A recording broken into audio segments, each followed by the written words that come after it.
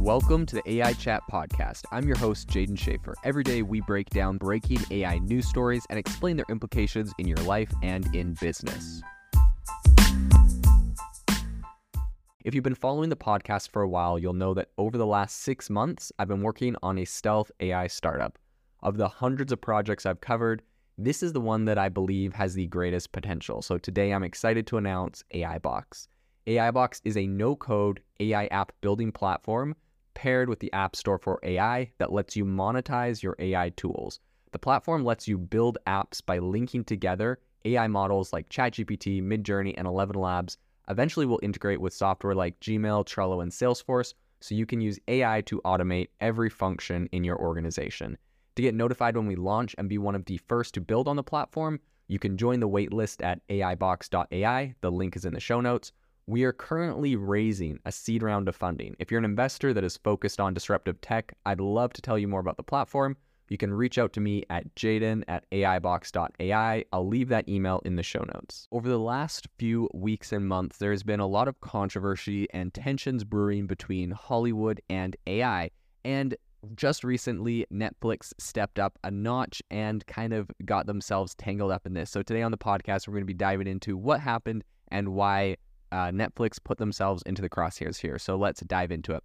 What Netflix has done that has gotten them so much flack is that a recent AI product manager position with a pay ceiling of $900,000 was recently found on their website. And this ignited a firestorm of controversy for Netflix. So critics argue that it exposes a huge divide between the tech company's massive paychecks and also the comparatively small earnings of actors and writers. This isn't, necessarily just a solitary case. It's also, I believe, kind of indicative of a broader trend in tech firms, which are really just racing to secure top-tier machine learning talent. And despite this, I think that the ensuing criticism that Netflix faces here really brings to the forefront of kind of an underlying, something that's underlying in the industry, and that some people are arguing needs rectification. So Netflix actually has listings for several roles with machine learning responsibilities. All of them are carrying fairly decent-sized paychecks. So an engineering manager in member satisfaction for machine learning. They have a function that is, related to Netflix's recommendation engine, essentially. And you are able to earn between $450,000 and $850,000 for that. The salary range for an L6 research scientist in machine learning is between $390,000 and $900,000.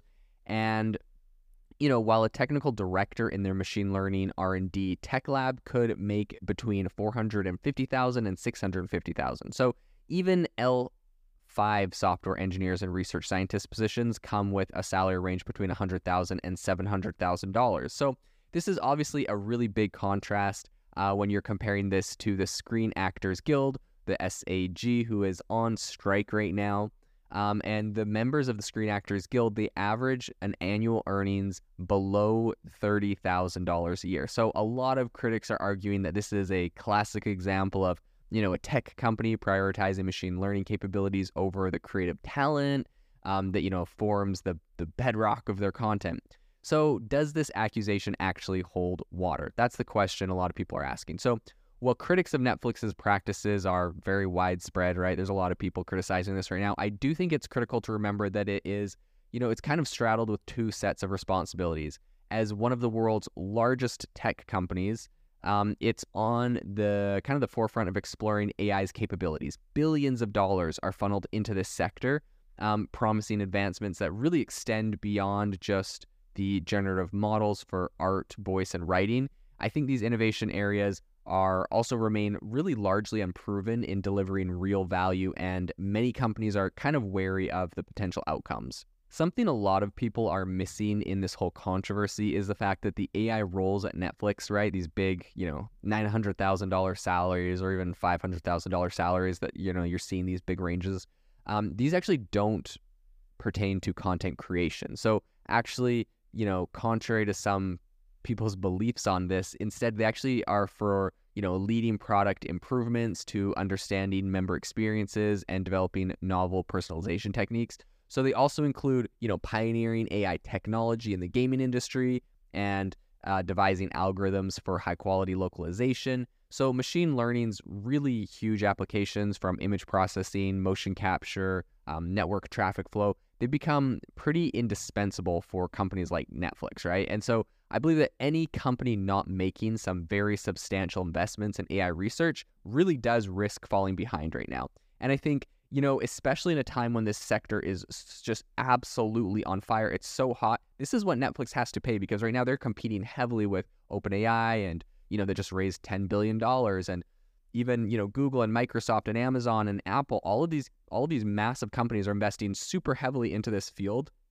And if Netflix wants to compete, they have to start raising their salaries and offering competitive rates, whether they like it or not, whether people are complaining that, they should spend that money or give it away to someone else. If they're really serious about investing in AI, which as a large tech company they should be, this is kind of what they have to do. So I think the advantage to being gained from a bandwidth saving compression algorithm or a perfected recommendations engine, I don't think that can be understated right now. So if Netflix was able to save themselves bandwidth and, deliver the movies faster, have less glitches, have higher quality, save time, save money on all of this technology they have right now, I think that is absolutely indispensable. That's absolutely necessary. That saves them so much money. And perhaps one of these engineers is saving them, is likely saving them orders of magnitude more than they're paying them. So it kind of makes sense. But I think a lot of people wonder if this really addresses the pay gap between tech and also the creative,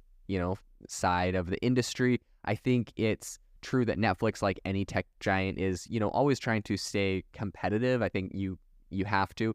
I think this is a lot of people are still complaining that they're not being competitive enough. They're not paying high enough salaries to different workers, especially in kind of the movie industry, and they've seen some downfalls from that. So I think this is a really interesting conundrum that is currently playing out. I think this is going to be interesting to see what happens with the current, the strike in Hollywood and kind of the broader sentiment of workers that are complaining that AI is going to take their jobs. And definitely this whole issue of Netflix paying AI workers a ton of money isn't helping those people with those concerns. But I do think, it is important to know that those AI workers aren't, necessarily going and developing the next AI tool to replace actors and actresses. Really, it's focusing on a lot of other things that are broadly helping Netflix as a company.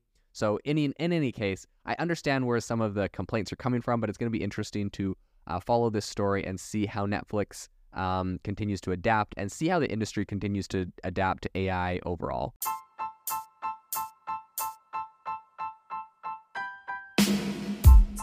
Thank you for listening to the AI Chat podcast. If you enjoyed this podcast, I'd appreciate it if you rate us wherever you listen to your podcast. And if you're looking for an innovative group of AI enthusiasts, make sure to check out our Discord channel and Facebook community. It's obviously a lot more interactive than a podcast where we can share software, tools, and prompts we're using in AI every day. I'll leave a link for those in the description below.